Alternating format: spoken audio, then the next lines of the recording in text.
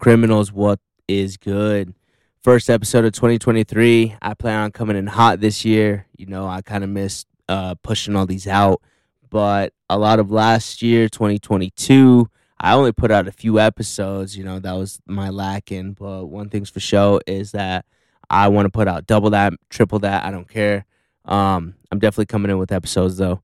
Gonna try and do at least once a month. I want to get this shit popping again, especially because now that I got the video. You know, I want to do all these little upgrades to the corner. You know, I'm adding little stuff here and there to make it a little more decorative. But then I also got to, update my equipment and be capable to, have more guests on and shit like that. Because I want to start having more than like just one-on-one type thing. I want to get group because there's a few like groups of people that I want to do some interviews with. But technically, this is the first solo of a group that I want to do, Defiance. But I had Apotheosis on, Asher Smith. I'm done talking. Y'all got to listen to this episode. Plenty of shit going around. Yo, just check it out. Crooks layer, crooks layer, layer, crooks layer, crooks layer, layer, crooks layer, crooks layer, layer. Crooks layer, crooks layer, layer, crooks layer, crooks layer, layer, crooks layer, crooks layer, layer. Now we're getting some action. Okay. Coming to Salt Lake. Yeah, because I feel like you're here often. Dude, I've been commuting since 2015, like most weekends. 2016, I suppose. That's wild. That's for sure 6 years. Yes, 6-7 years. Damn. Because I started Rave Relief at the start of 2016. Oh, okay. Y'all guys did a lot of V2 shows, right? I did lots of shows, lots of everything. Yeah, so it was really interesting because when I was doing Rave Relief, there wasn't a time that I was operating Rave Relief and not also taking care of my grandfather. Okay. So they were always happening at the same time. Hold on, I'm gonna put a timeout because we're starting to get into this. Yeah. So Criminals, what the fuck is up? Back with another episode. Here we are. And let's see. So 2023 was 2022.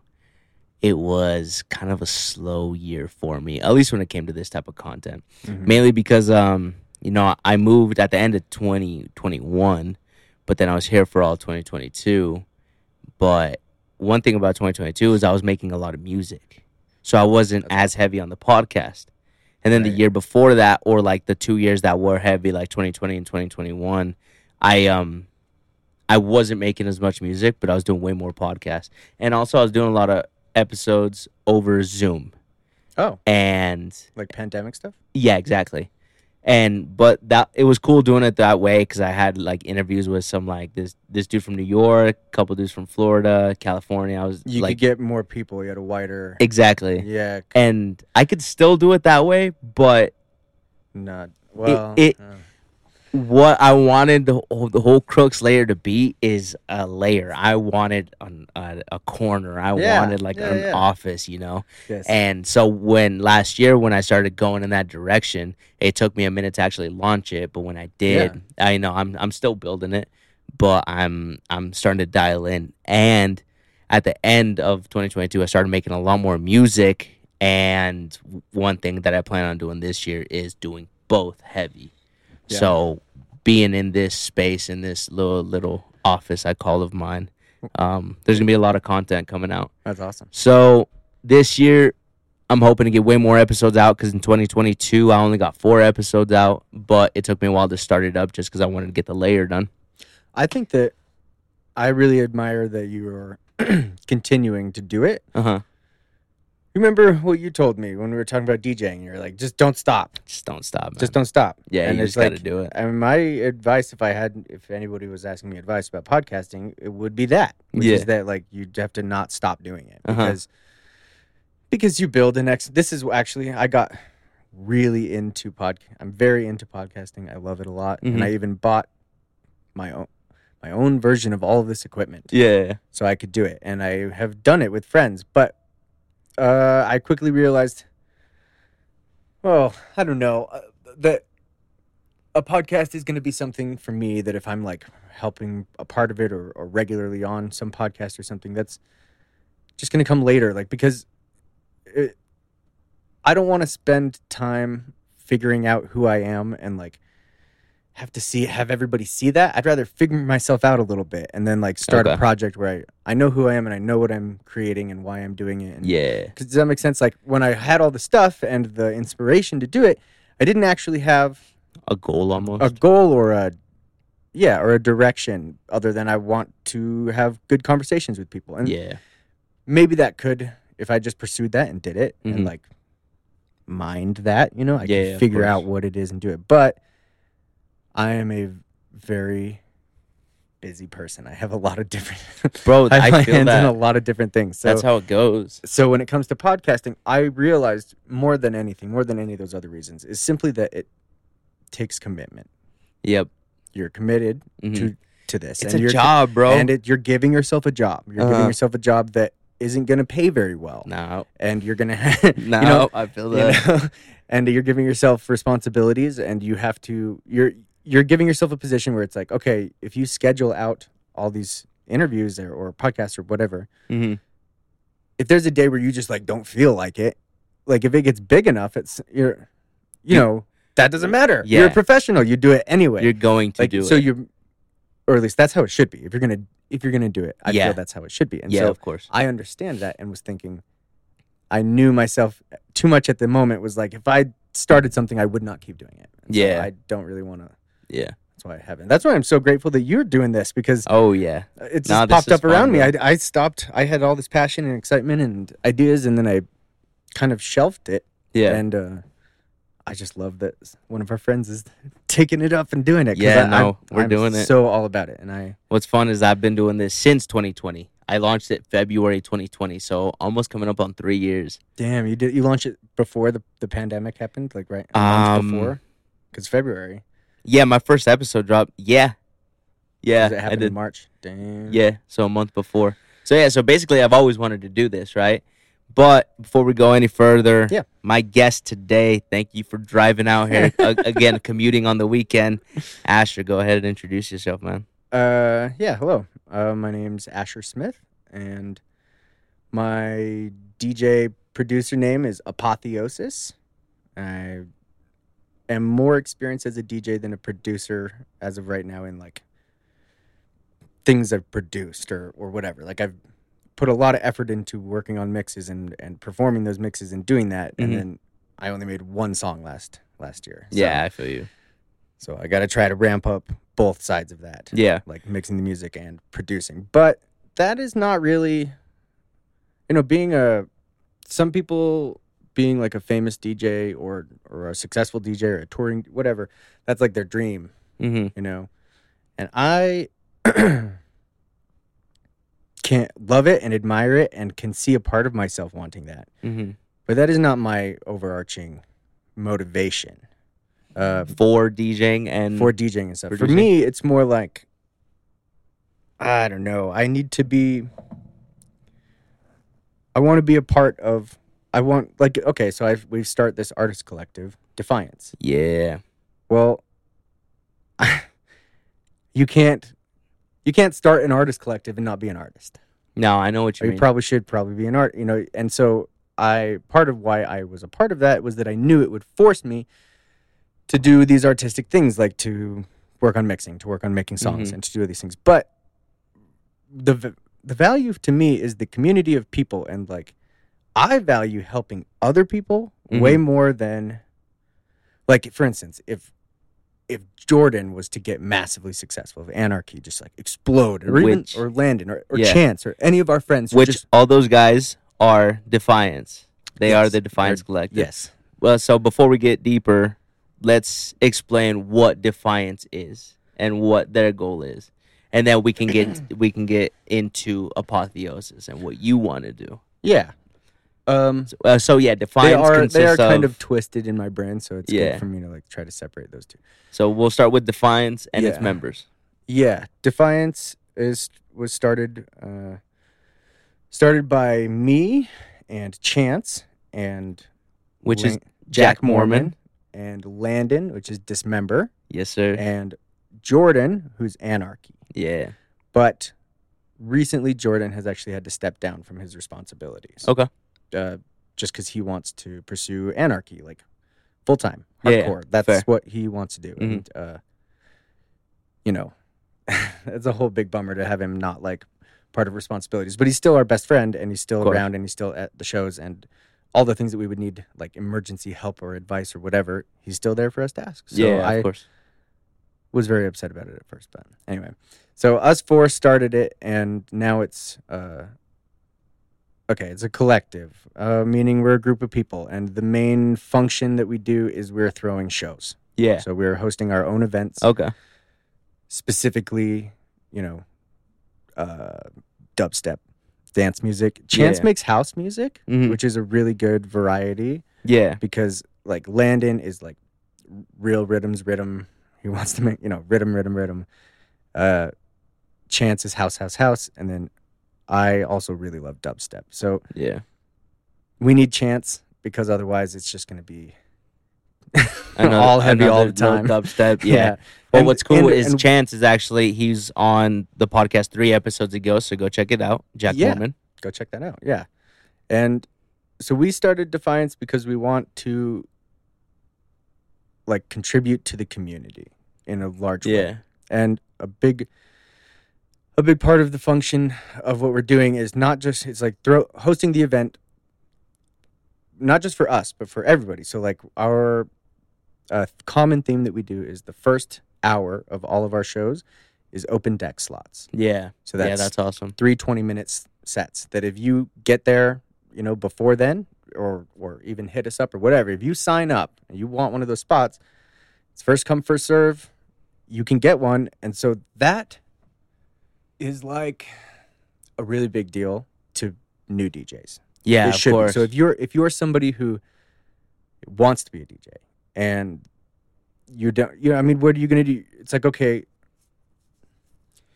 put it this way. For me to work on a set, I need to have a booking. Okay, I see what you I need to have a show that Mhm. I know I can go play it at because Yeah. otherwise I know from experience, I don't make stuff if I don't have booking. Yeah. Like yeah, a reason to do it for Mhm. others. I have an event coming up, so I have to practice for this, yeah. Okay, I etc. see what you mean. Sorry, I am kind of got myself lost. No, we were talking about open decks and how big that is for Defiance and new DJs, which I 100% agree yes, thank you. So I want a new DJ to, even though they don't get booked anywhere, be able to play. have a date that they can plan for. They can Mhm. say, oh, there's open decks at that show in Mhm. 3 weeks. That means I can work on my set. I can hit up the guys beforehand and say, hey, I want to play your open decks. And then I will know that. I'll save a spot for Yeah. you. Make sure you're there early and sign up or whatever. Yeah, because it definitely the gets point is the them on your opportunity. radar. It's the opportunity because otherwise that kid who wants to mix music, like, you have to go make friends with people and then you have to like hang out with them and maybe like find an opportunity to plug your USB in and show off. And what if Yeah. you've never played on decks before? What if you don't even know how to use Mhm. decks? Like, anyway, so there's all these barriers. The idea with Defiance is to try to reduce the barriers Mm-hmm. from people who want to be artists and be creative. Yeah. And also to create, like the vibes at the shows that we create are superb. Yeah, definitely. Very, very good. And we have wonderful friends. We know really good people, and we don't really tolerate bad vibes Mhm. that much. And so as Defiance, we're throwing our own shows. We're making opportunities available for the community and giving ourselves platforms to perform, Yeah. as well. But not just us. We use the open decks to get people who want to mix for us. Like if you do an open deck set and you do well Mhm. or whatever, if you do it multiple times and we see improvement or anything like that, that's how we're going to book you for one of our Yeah. shows. That's how you're going to get a full booking, a real booking. Yeah, and especially if they prove to you that one, they can DJ, but two, also support you guys. So if they're Yeah. constantly showing Okay, up to that's- shows yes, and you that's- see them, Yeah. you see them at your shows, they're buying tickets, they're coming to shows as a fan also, but also are an aspiring DJ and are taking the opportunities that you are giving, like the open decks. So yeah, Exactly. you're basically trying to find out. It's almost like you calling out local DJs. Like, okay, you got a dream. Like, all right, well, here's the first step. Yeah. Like, how bad do you really want Exactly. this? How bad do you really want it? Because this is the first step that we can offer you. And then Yeah. all I want to do is take that first step that we can offer people Mm-hmm. and make it and grow it. Make it as I want to grow that over time to be more. I want to be able to offer more for that first step, Yeah. not just the open decks. What if you have a path where if you're do our open decks and then we book you and then we're friends with you and we're a collective, and so we know over time we'll know other people you could get booked on a Mixed Emotions show or what do you Yeah, like, which is another collective they're here. a local group that are really we did a show with them. They're great people. Yeah, that was fun. So how many shows have you guys thrown together as Defiance? What is it, like 3 or 4? 3, and our 4th is next Friday. Okay. And Yes. at all 3, you've had open decks. All of them. Yep. All 3. Yeah. Yes. So if you're an aspiring DJ in the Salt Lake area or nearby, Yeah, if you're an aspiring DJ anywhere in the Salt Lake area, check out Defiance Collective on Facebook. Watch for our events, and I'll have all of those links in the description.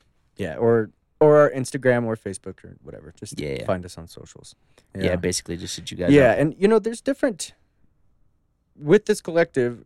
I'm only one part of it. Chance and Landon are the other part, responsibility wise, Mhm. right now, and I still include Jordan as part of it, even if he's not taking a leadership role or taking Yeah. responsibilities. He started it with us. Yeah, so he'll always be a part of it in some way, even if it's not like at the forefront. Yeah, and so because it's more than one people, it's more than me, which is a really important aspect for me Mhm. because I have had all of these dreams, all these things that we're doing. I've always wanted to do this stuff. Mhm. I've always wanted to be able to throw shows. I've been terrified of mixing and always wanted to mix. Like all of these things that I've wanted to do. Not only that, like things like the podcast that I wanted to do. Things Yeah. like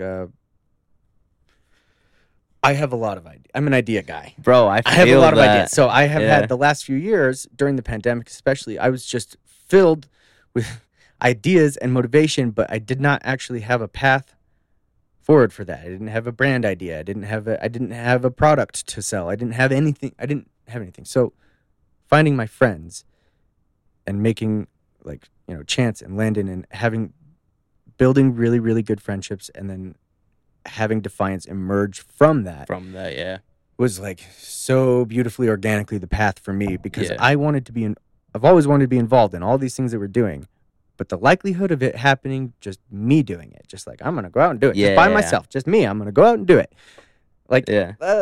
it's like it actually seems it seems crazy the idea. Yeah. And there are people that do that, and I admire those people. But Mhm. for me, I needed friends and stuff, and so that's what I want to say. Like, what I'm saying is what I see as Defiance. Maybe Landon and Chance might have different answers, course. but in what we do, this is the idea. We're trying to provide opportunities, not just for other people, for ourselves as well, but we want to eventually release music. Mm-hmm. And we want to eventually have a local production workshop Okay. where we help local DJs even learn to produce. Yeah. So it's like the goals are to hit it full spectrum. Like if you want to be a DJ, it's like here's the opportunity to mix. Here's the place where you can learn how to make music better. Is that why you guys went with a collective idea instead of like a promotions or a production company? Yes, yeah, exactly. Because a production company, there's tons of production companies that exist, but we're calling ourselves a collective because there's going to be things like businesses. There's going to be things like production. There's going to be these things that you could call it that, but they're going to be underneath this collective. It will all be a part, like, the Defiance is the brand. And then like all of these other things that we want to have come out of it, hopefully will. Mhm. Yeah, of course. And I think we've done a pretty good job so far, but the truth is we're right in the beginning of this. I mean, we started this just a year ago. There was conversations like, no, we couldn't do that. It would take years to get to something like that. Like, and then just kept talking. Yeah, all it is, bro, is actually just taking the first step. Because as soon as you start to think about it, you start to get deeper in the thoughts, and then you start to overthink and try and like put things into perspective, and then there's a fine line between being like a realist and a dreamer, and you have to ride that line in order to make things like this work, because you have to be a dreamer, because you have to have big dreams and like aspirations to like aim for, but you can't fully dive into the water without keeping like a foot out in the realist aspect of it, and just like, yeah, that's awesome, but like, well, you can realistically, you can. That's the thing, is that sometimes the power of dreams can take you pretty far, but if you don't have even a toe like on back on reality anywhere, and we're talking things like making money, you know, having to have money come in to pay for certain things or whatever. If you don't have a toe on the edge of reality at all, and you're just like, we're just gonna do this,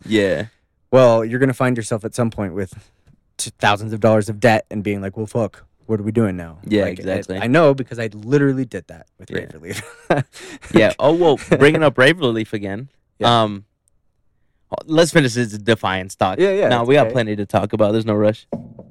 So Defiance, you guys have, let's see, an upcoming show, which is next weekend, January 20th, at Boomerangs in Mill Creek. Yes. Which is going to be fun, because I've been there before. They just started throwing shows there. Really? Yeah, I think. You've been to the Mill Creek location? Yes. Like a show at the Mill Creek? Yes. Oh, you're more than me then. How was it? I liked it. So I'm pretty sure Boomerangs is more of like a bar. They are a bar. Yeah. It's a bar restaurant, because they have a kitchen. Okay, yeah. But they clear out. The guy told me they clear all the tables. They clear it out, and it's a big dance floor. Okay. For a bar. Right? Yeah. But I will say, the show that I went to, it got decently packed out, and it feels like a show. Okay. So it's a good feeling. The other question that I had, hold on, let me think about this.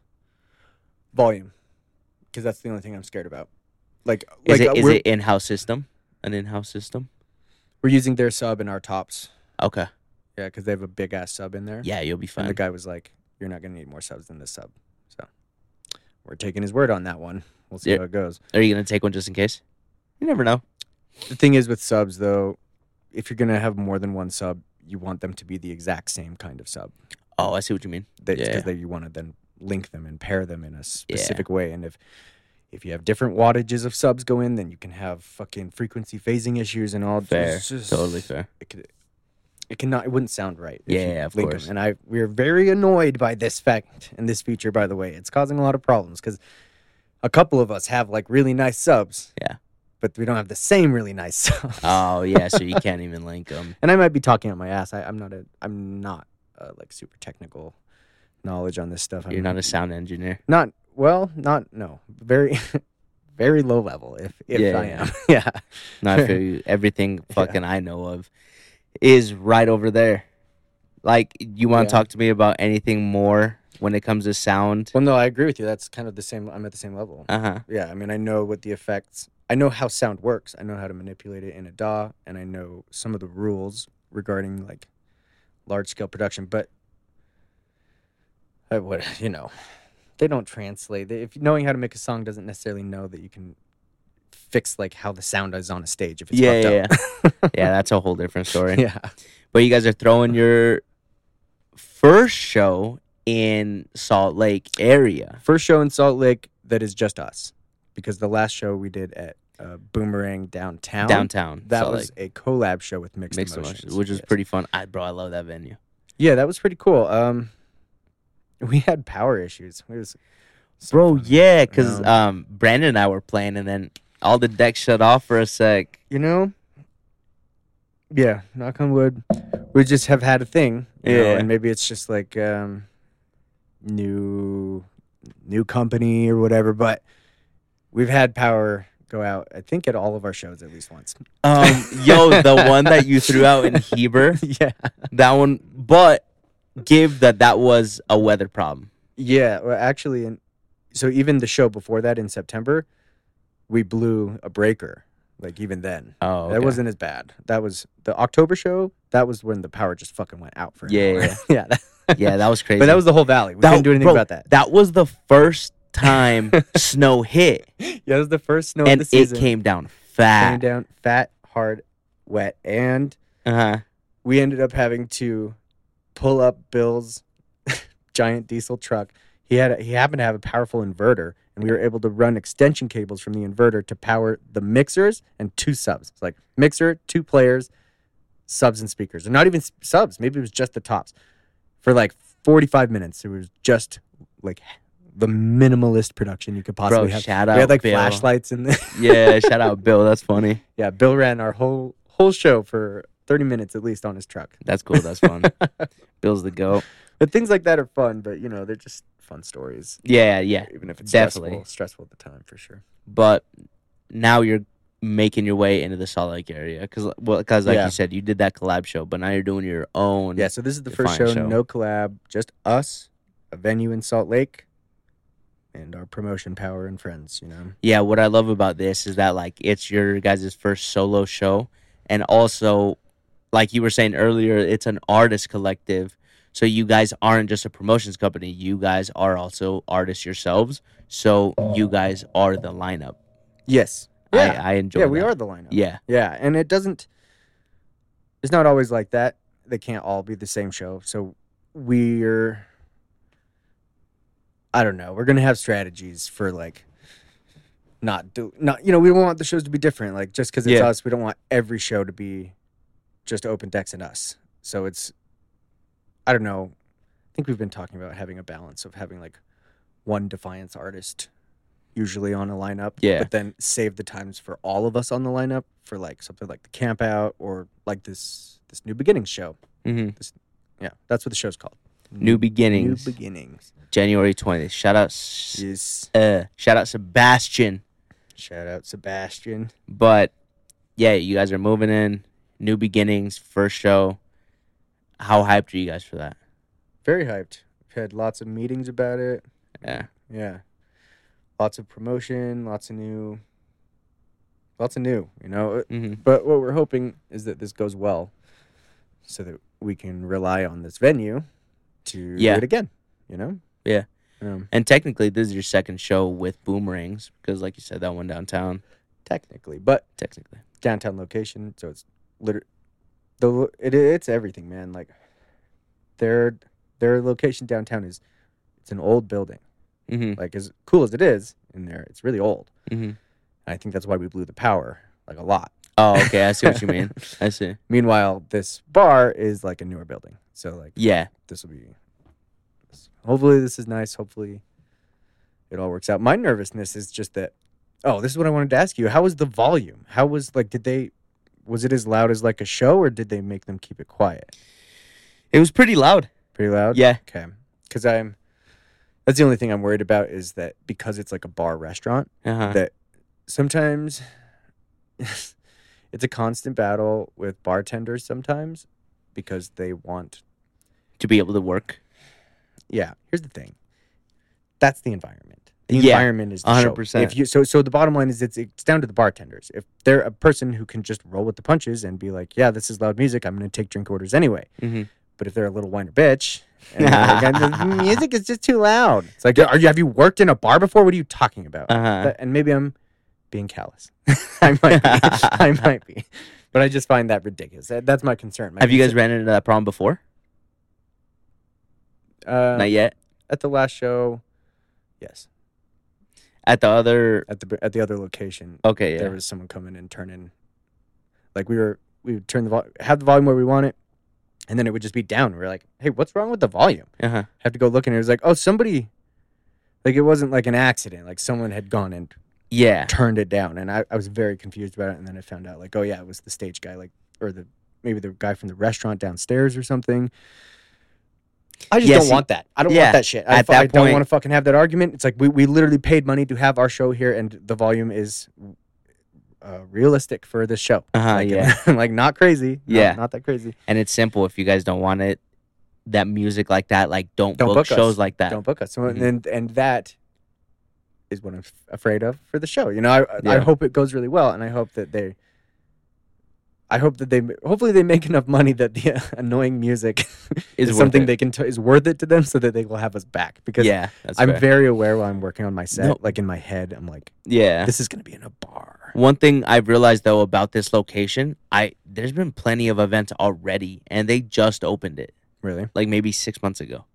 But there's been plenty shows there, so Okay. I don't think Don't think it's that big of a deal. no, All right. no. These are my Personal like just ideas can't running. stop thinking. Yeah, I feel Afraid you. a little bit. You're almost like looking out for like precautions that like are we gonna run into this? Yeah. and What this and problems that? are we gonna run? Well, and when you do this stuff, you kind of have to, because You basically there's always problems. Yeah, and you gotta have backup plans. You It's have like, to have yeah. backups. You have to have backup plans. you gotta Yeah, have backup problems are gonna happen. It's just it doesn't matter that problems happen. What matters is if you have solutions on how to deal with them. solutions and a good attitude and good creative people around you. Yeah, solutions. So, and I don't know. We've never had. I mean, the only thing that's like the worst thing that can happen, we already went through, which is literally the power to the city you're in goes away. The whole, bro, the city. It was the city The power. city- the it city wasn't power. just like the your whole place. valley, dark. Yeah, that was Everything. crazy. So when that happens, we're like, we already literally dealt with the worst, hmm which would be the power just goes out, and we're like, That show was loud, bro. yeah, Was that your guys' whole own system, right? yeah, That was fun. Yeah, That was fun. That one we do have 3 subs linked up. See, so maybe I don't know what I'm talking about. Maybe we could pull it off. I don't know. I think to the average listener, They're not. Yeah, they're not worried about like these subs are giving off different vibes. You know what I'm saying? Like, maybe I'm being a little picky. yeah. But Yeah. on the bright side, though, is like when you do become picky about little stuff like that, you almost give to like a threshold of yourself. You're like, we're not gonna drop below this, and then Yeah. that just bleeds into other parts of the collective. Yes. Well, and I would say that that's probably a good theme of Defiance, is we're trying to set a high standard, and lead by example on things. Yeah. So things like the open decks, I not offended by this at all, but I've not seen open decks personally. Like I've not, and I wasn't paying too close attention, but I've not really seen that around. But we did that for our camp out, which was Defiance launch. Yeah. And then I've seen it ever since we've done it, like especially after the Mixed Emotions show. Other promotion companies have open decks, Mhm. like or having a whole open deck night or yeah. something. And I'm like, that makes me so happy and excited. I'm like, yes, yes. This is what we want. We want to like curate and foster a group of people. Yeah. Like, so it's not just Defiance doing open decks. Like it's like Salt Lake is an open deck city. Like you can come here and find a place to play. Yeah. Yeah. Like there is an opportunity for you. yeah. And that would be even cooler, because if we can create something like that, we can make it so DJs from Anywhere. anywhere, Like if and there's DJs in Logan. instead of a DJ anywhere in the United States or anywhere in the world, really, or whatever, is like, I'm going to move somewhere. Well, likely they're probably going to want to move to Denver or something. There's a lot of music opportunities right now in Denver, but I want to compete with Denver. And make Salt Lake like better or just as good. Yeah, because Yeah. realistically, Salt Lake's a small city. It's growing, but it is small, and compared to, I mean, like when I'm talking about Denver, I mean like in Denver every weekend There's something. there's always something, going and not on, just man. one thing. There's probably multiple dubstep shows happening Yeah. around What I like- the city every Yeah. weekend, and we're not quite there here in Salt Lake. No, yeah, because in Denver, it's like it's a big enough place that there's multiple promotions company. Yes, And then here in the Salt Lake area, it's mainly It's only V2 just running fucking shit. V2, But man. Mutiny came in. Shout out And then Mutiny. Mutiny. They came in Shout and bro, out they Mutiny. they hopped up there quick, and I mean, they're doing the damn. I gotta thing, say, bro. I respect and love V2 and have a long history with V2. Like, Mhm. they're the ones who brought. Like, I never would have been to Skrillex if they didn't book him, back in 2011 or 12 or whenever for his Yeah. Mothership tour. Things that were very influential to me. That was 11, bro. That would have been so crazy. I didn't go to that. I didn't hit my first show until I 2012. was 16. Yeah. I was 16, and I managed to get in. They used to have a thing. So right now, I believe all the Solitaire shows are just 21 plus. I'm pretty sure. I don't know. No, oh, they're are 18. Are they 18? They're 18, and they changed it in 15. So Okay, cool. up until I wouldn't know. 2015, it was 16 and up. That's what I was going to say. Is it used to be a thing that if you had a parent there who would sign you in and write their ID and stuff, you could go in when you were 16. So like the way that I got to see Skrillex for his Mothership tour, I could not. That way is gone now. They deleted it. Yeah. No longer exists. If I was 16 and wanted to see Skrillex, too fucking bad, unfortunately. Yeah, for real. I wish I could have I wish I could have seen Dubstep Skrillex, because I didn't see. Well, technically I did. I saw him New Year's of 2018 into 19 Yeah, okay. in Denver at Decadence. Whoa. That was fun. That was really fun. Probably good. But he wasn't 2011 Dubstep Skrillex. You know what I mean? Yeah. He was making his transition Just go into- watch the fucking 2-hour 2014 Red Rock Skrillex set. Like it's I mean, yeah, I can watch is- it. no, You it's, know what I I mean? know. I'm like, I recommend you go watch it. It's really fucking good. Really? That's because that's what you're talking about. Like the dubstep. Yeah. That was like his peak. I don't know. Yeah, because that was shit. Did Recess drop in 14? Mm-hmm. Okay, Yeah. 13 or 14. Yep. But that was fun. And then I saw Jack U in 2015. Nice. I never saw Jack U. Jack U was fun. It was really fun. It was cool because I saw him at Hard Summer in LA, and they dropped their album and then did a tour, and then they played main stage at Hard Summer, and then brought out every single feature they had on the album to sing their song. Damn. Every single one, bro. I saw Justin Bieber in 2015. That was fun. That's but- so cool. Yeah, I have a long history with V2 too, mainly because that's the first show that I went to was Get Freaky in 2012, Nice. and that was fun. But shit, any other show, it was 9 times out of 10, it was probably a V2 show that Almost I was going to. always was a V2 show. Yeah, Yeah, I mean, because they're the only. It wasn't until I started Rave Relief when I started paying attention to the underground scene. 'Cause Mhm. before then, I didn't even know about it. I had no Yeah. concept. So it was only V2 in my mind, yeah, of course. and it's been like that until recently. Yeah, Neo until Tunes recently. coming in. But yeah, V2 has been running shit until recently. What's cool is I realized that like Mutiny hopped up, at least in my eyes, just because I'm fresh to the area. I've only been here for about like 16 months. Right. Mutiny hopped up even before I moved here, Yeah. and it seems like after that, like V2 has been the big dog, and Mutiny came in, and then boom, they showed. I They don't showed know. that they proved themselves, Yeah. but I feel like that opened the doorway to any local guys that they could also do it. Because I feel like I've seen a lot of like little promotion companies pop up here and there doing their own damn thing. Yeah. Well, there's also been a thing. I think the scene experiences waves of times where, like for instance, there's like there'll be like an after party venue that'll be there for a while, you know, Yeah, and yeah. everybody will love going to that place, and then for whatever reason that venue doesn't exist anymore, you know. Oh, And I see so- what you mean. all the venues that I used to regularly frequent, there's only one that as Rave Relief, when I was doing Rave Relief, most of them don't exist anymore Okay.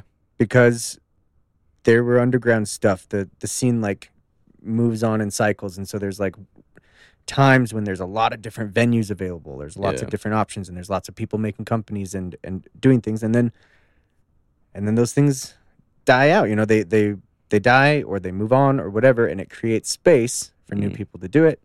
And I guess Mutiny just like capitalized hard on the pandemic times, Yeah. like hyper creative with that drive-in event, Yeah. and then followed it up with Singularity in the next spring, which was super awesome. And that was just like it. Like it was like, I don't know, you know, it's like I wouldn't know how to plan it. I wouldn't know how to strategically tell them how to do it. I don't know if anybody would, but they've managed to figure it out. You know, it's like a very specific set of circumstances and very specific actions that led to them yeah. having a place here in Salt Lake, in the sense of having people that will go to their shows, people that love Mutiny as Yeah, a of company, course. not Yeah. just V2. And is really cool. Yeah, I love Mutiny. Obviously, Alex and Danny are the shit. Yeah. They're some of my favorite people. Like, I met them a few times. They're cool as fuck. And man, they're Don't do doing that. the damn thing. They're constantly throwing shows. Alex is one of the coolest guys I think I know. Like, Yeah. honestly. What I love about them is I think they're filling in a gap that V2 isn't hitting anymore, and that is booking tours on the weekends as regular shows. Yes. Because when V2, they are now to the point where they throw like 4 big events a year, and everything other than that, they don't do things on the weekend regularly. What they do regularly is Energy Wednesdays and Therapy Thursdays. Yeah, they do weekday stuff more. And they book tours still, but it's for a Wednesday show at Sky. You know what I mean? There's not been V2 shows like at the complex, really, has there? Not really. I think they took Kaiwachi there not long ago. Okay, Or Kaiwachi that was a there. V2 show? I don't even know if it was V2, but it was Right, Kaiwachi I don't there. even know if. But what I'm saying is like that's what Mutiny does. They'll book those tours and they'll get a Friday show, they'll get a Saturday show. Exactly. V2 doesn't really do that anymore. So I feel like Mutiny doing that, they're filling in this Well, they are, yeah, and window. and it's another effect of V2 expanding, shifting their focus to like these larger events, Yeah. where they make probably the most money, Oh yeah. and by doing that, yeah, it opens the space for Mutiny to start doing all of a sudden, for some reason, Mutiny like has New Year's Eve down in Salt Lake. Like that's a big deal. Yeah. V2, who is the established promoter who's been Uh-huh. here for 20 years, they should be throwing a New Year's show. And the fact Bro. that they don't, and Mutiny has taken that from them, I mean, either taken it or they've conceded it or something. But know. what is happening I in don't that? That is like that seems like something you could even. It's like a gift in my brain from the universe. Yeah. Like how No, the I hell does feel you. Mutiny have New Year's Eve? Like that's crazy. What did you ever go to Legends? That was V2's New Year's show. I went to Decadence. Oh, okay. Because Because I they was gonna held say, some decadences. I think in it was Salt only like Lake. 2, huh? Yeah, they had a couple decadences Yeah. in Salt Lake, and I went to those. Legends was 2012, 2013. I'll never forget Legends 2013, bro. That was Destroyed's first show. Oh, I saw that. The New Year's Eve for Yeah. Destroyed. Yes, I was there for that. I bought a shirt. that was so much fun. Yeah. Bro, Destroyed was so They were ahead of their time. So good. They're so ahead of their time. I love Destroyed so much. Yeah, I guarantee you Destroyed I remember dropped right feeling- now. I remember feeling lucky, like not just lucky, like spoiled. I was like, Salt Lake gets destroyed for New Bro, Year's. Like, it was my crazy. favorite dubstep band, the most unique, little Unique, 100%. dubstep rock Posse, band, whatever and the we're gonna fuck. get that for Salt Lake. Like I was spoiled. Yeah, That was crazy. crazy. but I've always felt like that with Excision and Salt Lake. Like he or his team or whatever. Like clearly they have strong connections here because we'd get spoiled. There was one year before Datsik was bad. There was a Halloween where we had like Friday night Datsik, Saturday night Excision or something, and I was like, how do they do that? Like that's in my brain, at least at the time. I was like, those are No, huge bookings I for feel Salt you. Lake, and we got like a big holiday booking. And, Uh-huh. Excision also does he does those 2-day shows here, so he'll go to other cities. Yeah, that's cool. Yeah. But when it comes to Salt Lake, it'll be like a Friday and a Saturday night at the Saltaire. Yeah, no, and he only Which does says that. something about Salt Lake and dubstep. I think. Yeah. Like, that's a big deal. I think dubstep just across America, like 100%. Like back in like 2012, 13, 14, you look at these lineups, like festival lineups. You're seeing Hardwell, you're seeing Tiesto, you're Yeah. seeing Dyro, you're seeing Danik, you're seeing all these Hardwell, you're seeing all these progressive house artists, right? And you would see dubstep on the undercard. Exactly. And then it slowly just made its way up. Bro, you go to one music festival, choose anyone across the nation, at least one dubstep artist is a headliner. Even if they're not crazy dubstep, they'll be like wonky dubstep, like Boogie T or something, or people like that. You know, Yeah. where it's like Yeah, Okeechobee. yeah. Is like, Dubstep as an like shit like umbrella that. like overtook the electronic music scene in the States. I love it so much, Bro, it's crazy. It's like, you know, I'm just lucky. I feel very grateful and lucky that the music that I love happens to exist right now. That's the biggest thing. You got to think about this. 50 years ago, there's no fucking dubstep. Not even 50. 30 years ago. 20, I mean, there may be versions of it or something. But okay, now let's take it back even more so. Say 100 years ago. Yeah. And you loved this music. Well, too fucking bad. There's no dubstep. There's no techno. It didn't even exist. Mhm. Like, so the fact that I'm so lucky, I love this music so much. I get to be born during this time when it one has the technology to even exist at all. Yeah, and not for just real. exist, but then thrive and be pumped into these huge cauldrons of energy. You know, it's like it's magic to me. Yeah. I love it. I love it. Yeah, very it's much. fun. It carries its own energy, and it's always like high paced, very heavy paced energy. Because I'm talking about like dubstep specifically. Yeah, But- yeah. I mean, I did broaden out there to all electronic, but really, dubstep is. I don't know, man. Sometimes I worry that I'm like some type of brain neurodivergent is the term. Like, you have to be a certain type of person to produce, not just to produce the dubstep. You know, because you have to sit there and Yeah, listen to the same fucking sound over. bro, I will and listen over. to 8 bars straight for a fucking. I'll put that bitch on loop as I'm just like figuring out different effects and like Yeah, dude. percentages and shit like that. Like I'm there, like it's just on a loop, What- 8 bars, and I'm just doing different things to it. And I know for a fucking fact, Gabby's Yeah, I like, was sitting "Oh there my going, god, will they "What the turn that shit fuck?" off?" Yeah, because you start like I'll do that with Jordan. He'll have a production session and he'll let me just sit with him while he makes music Mhm. because I don't interrupt him and it's fun for me. So, Yeah. and I learn shit. yeah, of Learn course. But damn, I don't remember what I was saying. Well, it is crazy to be living in the time where electronic music does exist.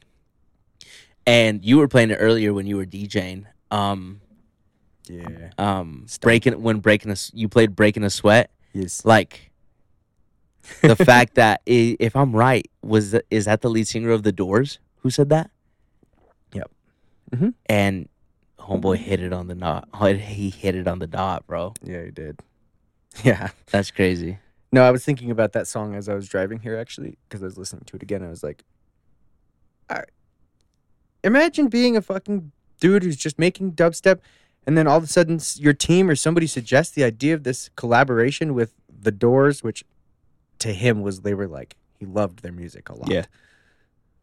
And the fact that you have a collaboration with these fucking superstar rock stars, and you have to make a dubstep song somehow with, they're not used to dubstep, they don't know dubstep or whatever, and like to pull it off, like have made a song that has their fucking Yeah, that's so nice. like because it actually has instruments in it. It's Uh-huh. like you're not just listening to barcode sounds.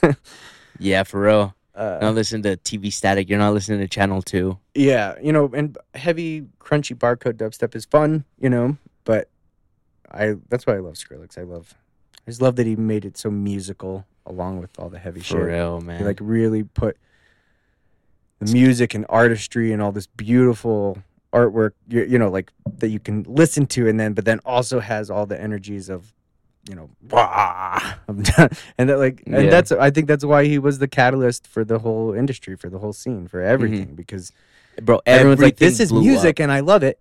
And what's that hard shit? Yeah. And then it was just like that little edge of shit that was in the Skrillex songs that then Everything. branched out and exploded, and everybody goes, "Oh, I want more of that." And then it sort of forms into its own region of people who are like, "We just love the fucking hard, crunchy sounds from that." Yeah, And- for real. I think everything changed after 2011. Yeah. 100%. So as a collective, you guys are Defiance, but you Yes. specifically are Apotheosis. Yes. Apotheosis. What's your goal with that? Why'd you choose that name? Where does that originate from? I like the. Let me look up the definition real quick. So it was because of the word itself, or Mhm. it Yeah, I've wasn't, loved the it word wasn't for a because while. of something that you It's a very good word. I like the word. okay.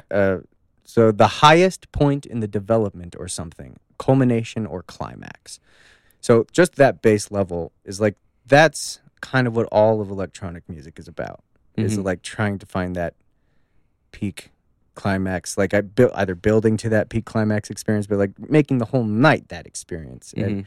so like having that definition is why I love it. But there's also more. Apotheosis, elevation to the status of a god. So like I consider Myself a god. well, no. That does sound like that. I should no. Hold on, let me read this up. Also called divinization or deification, making divine, is the glorification of a subject to divine levels, and commonly the treatment of a human being or any other living being or an abstract idea in the likeness of a deity. So it is technically that, but that's not how I'm interpreting it. I more think of like the music is, to me, holy.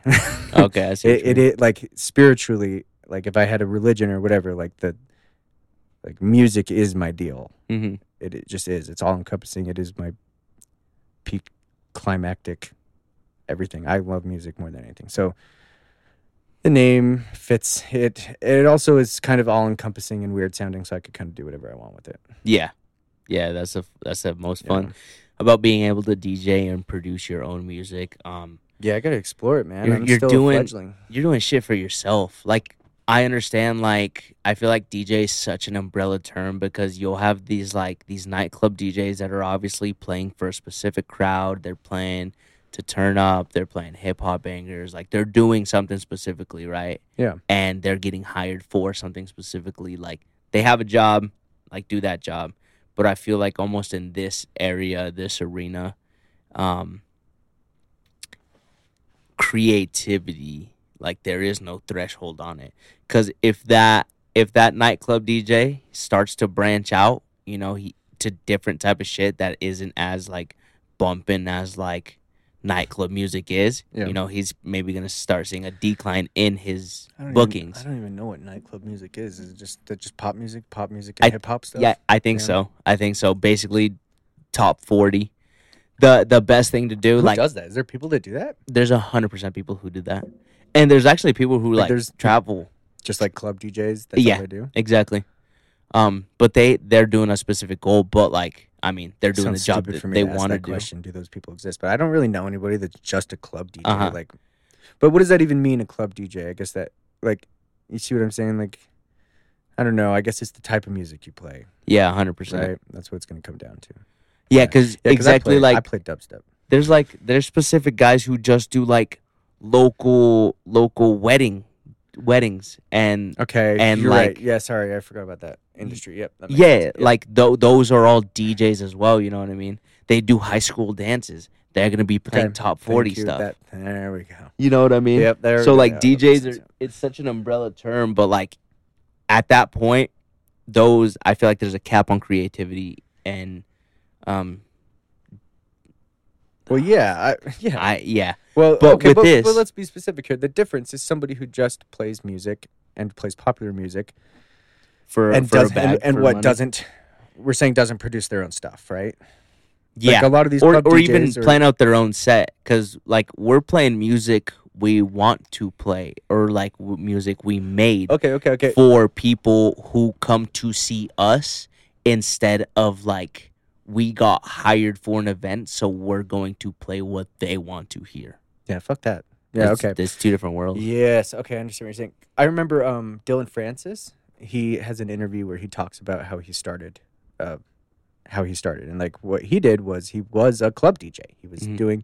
being hired to play the music they wanted him to play. Yeah, of course. And then he was doing that and was like, I want to play music I want to play. Yeah, that's But boring. then started to realize that the only way you can do that is if you make your own music. Like, Yeah. that's kind of the route to do that. If you want to play music that you want to play, then you have to make music that you want to play and build a thing. So then he like told his parents his dream and asked for like a year of no rent to like live in their guest house or something and just try to produce and make it in that year. And Mhm. he did it. Fucking did it, Yeah, man. he fucking ground. He's still his live sets are so fun. They're so fun. They're In fact, so fun. if anything, I would say I'm very inspired by Dylan Francis in the sense of when I make sets, I make them very hard, but I always try to include vibe changes and that are like fun for me, like fun songs that are like maybe silly and definitely were not like the crazy heavy dubstep I was just playing, but is going to be fun, like Dylan Francis shows. Yeah. Yeah, that would be a goal for me. Dylan Francis is fun as fuck. Dude, one of the craziest raves I ever went to was it was here in Salt Lake. It was a venue that they don't even throw shows anymore. I don't know what they do. Or they don't do rave shows anymore. But it was like some promotion company was like threw this show and put a lot of effort into it. Like more effort than I've ever seen. And when I say that, I mean like, so everyone's at the crowd, you're up at the stage, and they have people come out in like mascot costumes with CO2 cannons spraying the crowd. Was this a foam wonderland? There's confetti. No, dude, it was just a regular show. A Dylan Francis show. Like it was just like, oh, Dylan Francis, and maybe I just don't remember who threw it and all the details. But there was like I remember there was like an ass load of confetti. There was CO2 things they're spraying the crowd, and they were handing out things. You know, have you ever been to a show where they hand out like lights or whatever? Mm-hmm. Things like that. Like everybody's got these like light tube things that they're holding. Like and like that was so much fun. This sounds like it was it must have been Dylan Francis tour. Because I can imagine him going all out with that type of production for his own album. It totally could have just been that. Like, I'm wondering if I don't know if it's the one I'm thinking of. Like, it's. I just remember leaving that show going like, "What was that? That was so fun. That was more production than I've ever seen somebody do for just a show." If it is, because I can picture it doing it himself. Because at that point, like, if you're doing a tour for your own, like, album, like that is your tour. That you can involve whatever it is. Like, it's not just a booking. You know what I mean? Yeah. Oh, and also, he would do these crazy things where he would have silly stuff on his rider, his artist rider. Okay. So, like, he would put a blow-up sex doll, like, on his rider. Nice. And, like, a bunch of other crazy things. And then he would bring the doll out on stage and was, like, fucking it during his set and, like, threw it out to the crowd. And I love Dylan Francis. Yeah, bro. He's fun. He's really fun. Yeah. He's one of the few artists that got me back into that got me into electronic music back in the day. Nice. Like him, Skrillex. I liked progressive house a lot. So like Tiesto and Hardwell, Tommy Trash. Yeah, I think the second show I ever went to was Legends 2012, and that was like Flux Pavilion and Cookie Monster. Nice. First show I went to was Mord Fustang. Bro, you saw Mord Fustang? I saw Mord Fustang at the complex in the small room when I was like 16. Bro, that's crazy. Do you remember that? Oh yeah, I remember it very intensely. Mord Fustang would be crazy. Because I remember because my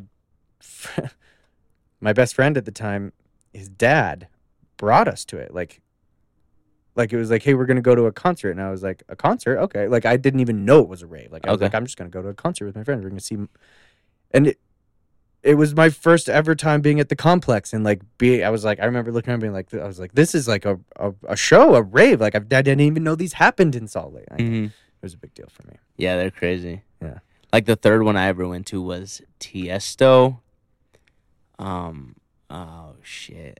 Quintino, Raul Vero, and Tommy Trash. In Boise, Idaho. At the shittiest venue you could ever think of. I hate the Revolution Center. Absolutely hate the fucking Revolution Center. The shittiest venue we used to have was called In the Venue. Is that the one with the column right in the middle? Yeah, well, I had the columns in the back, but it was so trashy, dude. It was so dirty and so trashy, and there was like a clear dance floor or something where like you could see there was another club downstairs. Like a different venue that was downstairs. So it was like two venues. So you'd go inside, and I would always see Screamo shows. Like I was going to see Bring Me the Horizon and shit like that. Yeah. And anyway, that venue was fucking disgusting. It was terrible. It was so dirty. You might not have ever been there. I saw a lot of shows there. Like you had to go up the set of stairs to the left of the stage to go to the balcony, up and around. And when you're standing on the balcony, it was like two people wide. So it wasn't even that big. But then there's a rail, and behind the rail, behind the balcony, there was just like garbage. Like, like people had been up drinking on the balcony and then just like thrown it behind them, and then the venue had just like never cleaned it. Like every time I was up there, anyway. We've had some gnarly fucking venues.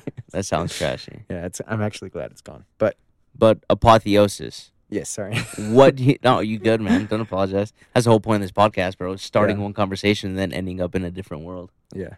But Apotheosis, you want to produce as well? Yeah. I would say... Do you know what you want to produce? Or what direction you want to take the name Apotheosis in? I guess all of my motivations when it comes to like, or aspirations when it comes to my DJ name, my superhero name, and that whole idea. Yeah. They're all based in defiance.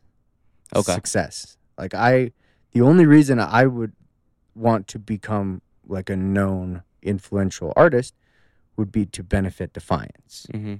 Does that make sense? Yeah. Like you want them It's to not grow for alone. me. Like I'm not doing it so that I can be famous or successful or what. I do want to be successful, but it's more so like a lot of people want. I don't know. It's their dream. They're aspiring. The thing they want to be is that person up on the stage, and I will be that if it serves my goals. Yeah. But that is not my end goal. Mm-hmm. To just be a performer, because I don't know how much. I mean, maybe I'm wrong. I was going to say my goal is to help other people as much as possible over everything in my life. Yeah. I just want to help other people as much as possible without, while still taking care of myself entirely. Mm-hmm. So that first, take care of myself entirely. And then the next thing that's important is just helping other people. Yeah. Because that's just drilled into who I am. That's I feel you. So for me, Apotheosis is about other things than, I don't know. It's not, It's not really. it's not really my. It's not, I guess not I'm gonna really figure it out. So it's not really a standalone project. Not really. It's a project within Defiance. It's a project within Defiance, as of right now, at least. Because I have to be fair and honest. The bookings that I have played have been my own shows. Yeah. So. Judge me how you want on that, but that's the reality of it. So when it comes to that, like, I've not yet been booked, just me at a show. Yeah. Does that make sense? Yeah, of course. I have played played bookings at shows, but I put on the show and I booked myself. Yeah. No, sometimes that's how it goes though, because like I started a little music label called Criminals Collective. That I took a pause on, but hey, we coming back this year, so keep a lookout for that. I started that because I got tired submitting to labels and seeing if my music was not up to par with their standards. Like instead of just like sending it out, getting rejected, I just created my own label and started dropping my own shit with myself. What's fun though is like it's an underground label, and I had plenty of underground artists release with me. Mm-hmm. And like I missed that. So I am starting that back up this year. Nice. But that's kind of the same idea as like I mean the only like bookings you have, official bookings, are under your own shows. Yeah. Shit, I know what you mean, because some of my label releases are with my own label. There you know go. what I mean? Yeah, and I don't know that. It's rough because it was kind of like we were talking about, how there are people who they're just living their life, and then they're like, I'm going to be a fucking DJ. And they work on it themselves, and they go out and they make the connections they need to. They get a booking. They do that booking. It's like this organic fight where they have to figure it out for themselves. And I'm still having to do, the path that I'm picking is just different. Instead of going out by myself and just trying to be a DJ, I'm creating the environment for other people to be DJs, and then I'm just partaking in that environment myself as well. Yeah. But first and foremost, you're creating the environment. Yeah, but first and foremost for me is the creation of the environment, is making doing the things that need to be done so that the event can happen at all, so that the people can be there and experience it. That I mean, you can't have anything else without that. Yeah, of course. And if I can get really good at doing that, then I can play a show whenever I want because I'll just book myself on a show. Like I'll, yeah. like if I give myself the power instead of looking for other people to try to book me, I'm just taking all the power myself from the beginning. Of course. When I get booked, it's because I threw the show and I booked myself on it. And then if I have other people, like my goal, dude, low level, is like to improve my skill enough mixing and producing, but mainly mixing because I need to work on that, is I want like one of our friends, I would love somebody to come to me and actually offer me to book me outside of Defiance. Okay, yeah. You know what I mean? That would be really fucking cool. And that will happen, but like I'm just going to organically wait for that to happen. Oh, yeah. You know what I mean? I'm just going to improve myself and put myself out there and make sure that I play at parties and stuff so people can see me. Yeah. And then at some point, I'm going to get an offer, and I will just pursue that when it happens. But yeah. But I think it's like a little difficulty in that is having your toes dipped into so many different areas. Yeah, well, that's the thing is I'm spread. I'm spread out. I can't really focus on just being an artist and have that be the only thing I'm going to do because I have this other the back end half that I'm paying attention to. Because you technically could, if you just broke away from everything and decided to do one thing, you could become a master at that. Yeah. But that isn't necessarily your goal because I feel like I'm trying to become a master at multiple things. I feel like we're kind of in the same boat because I'm the same way. If I wanted to be a dubstep producer and that's it, I know I could. This wouldn't exist right now. That's what I'm saying. I could be producing. This is why Jordan had to leave because he's taken he wants laser focus. That's what he wants. He's going to work on that. Yeah. And I gotta say, I believed in Jordan before anything to do with Defiance or whatever. Jordan's one of my oldest friends since childhood, and he started learning Ableton on my license. Because I was like, I know you can do this. I believe in you. Like, I know you're smart enough to figure it out. And I gave him his first set of headphones. Anyway, I believe in Jordan. I'm a big giant cheerleader for Jordan. Yeah, I love that. Yeah, and I think whatever it may be. Like you cut out all the bullshit and you can become a master at that.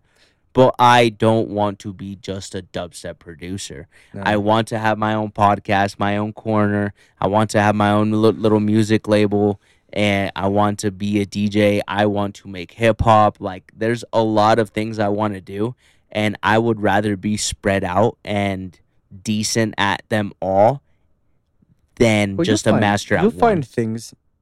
You'll find specialties. I think it's like a discovery process for me a little bit as to like, I'm just trying to figure out what are the aspects of my life that I know for sure I want to be there. And then as I make this move to Salt Lake, that will help me a lot because I have to process all the stuff in my house, like all my belongings. So I get to like restart my life when I move. And part of what I'm doing with that is like trying to like have a fresh start with only the elements of in my life that I want there to be, so that I can start to focus on that and become a master, I guess, at multiple things. But so it's like I know that I have scattershot attention and that it's strongest when it's focused in one place. So I'm just gonna get better at focusing it, like on the few things that I want. So my scattershot energy is still scattered, but it's scattered within this range that I dictated. And then I can specialty focus within that range of things that I want to do. That's kind of that's my plan at least. No, I get it. Especially, I think a smart thing that you're doing is physically you're decluttering your house. Yes, because you're making a big move, right? Yeah, got to consolidate energy. Yeah, and I feel like by doing so, it'll also help you declutter your mind. Dude, that's the goal. That's the biggest deal. That was like one of my biggest main motivations for the whole move is the idea of minimizing your life. I'm two priorities. Worried about too many bullshit things. Like I need to make it so that when my brain is actually thinking, when I'm using my powerful brain, it needs to be not on dumb shit. It needs to be on shit that I care about. I can't have productive shit. Yeah, like I live in a very old house right now, and so I'm constantly having to repair it. I'm expending a large amount of mental energy worrying about this really old house. Yeah, I know what you mean. And so that's one of the things that I want to remove from my plate is like I just want. And I might be being unrealistic. Home ownership, I don't know if you know this, but it's a constant. There's no such thing as just buying the house and then that's okay. Like shit breaks. Shit will always break. It's a constant maintenance. It's something to always fix. There's always something. Houses, that's the way they are. So I understand that, but my plan is to try to reduce that background noise of shenanigans down to, a manageable level. Yeah. So that my energy can be put into things like Defiance and Apotheosis. And yeah, I don't know. Apotheosis is for me has got to. I've got to like make that leap. This year is the year that I'm planning to make the leap from like hosting my own shows and being booked at my own stuff. Yeah. To somebody wanting to book me. Yeah. That's the leap that I want to make there. Yeah, I feel you. And I feel like that leap could happen with focused attention on it. Definitely. If I wasn't dealing with all the shit that is interfering with my life right now. Yeah. No, yeah, you're definitely making steps. Yeah. The best thing is to have a goal and have steps to the goal and literally just going down the list. Like a few things that I want to do this year is I want to have 3 label releases. And there's a few labels on my mind. None of them are too huge because they're dreams, but they're realistic dreams. Like Full Flex Audio, I would like to maybe release with them. Okay. Maybe with Last Life, another release with Old Ghost Records. Like these are all realistic dreams, but they're still label releases. Doesn't matter how big the labels are, right? Yeah. But I know those are obtainable. And another thing is I want to. So last year I only got 4 episodes out of the podcast. This year I want to, at the very, very least, do 1 a month. Yeah, that's a great goal. And I think it's super realistic because if I was just doing the podcast, I could do 1 a week. Easy. Right. But like we were talking earlier, like I have my toes dipped in other shit that like I don't have all the time to just do that. So something realistic is like an episode a month, and I could totally do that. And like especially if I was doing it 100% all the time, just the podcast, I could do Zoom and be totally cool with that just because it's a podcast, right? Yeah. But this is way more fun. This is way more personal too. In person is fun, yeah. Yeah. And it's almost like a little party, bro. It's something to look excited for, not just another reason to sit in front of your computer and video chat with someone. Yeah. Exactly. I'm in front of my computer way too often to be like, oh, I'm going to do an episode on my computer again. Right. Yeah. Yeah, it brings it into reality a little bit. Yeah. Yeah. Yes. And it's easier just to feed off each other's energy because we're here. Yeah, I am much more of a fan of in person. Mm-hmm. Yeah, because you can, like I've had really great phone calls. Oh yeah, of course. Really great phone calls. You can have a real good connection, but yeah, it's just different. Mm-hmm. It's almost like an event. Yeah. Okay. Then there's that. Yeah, I physically had to come here. Yeah.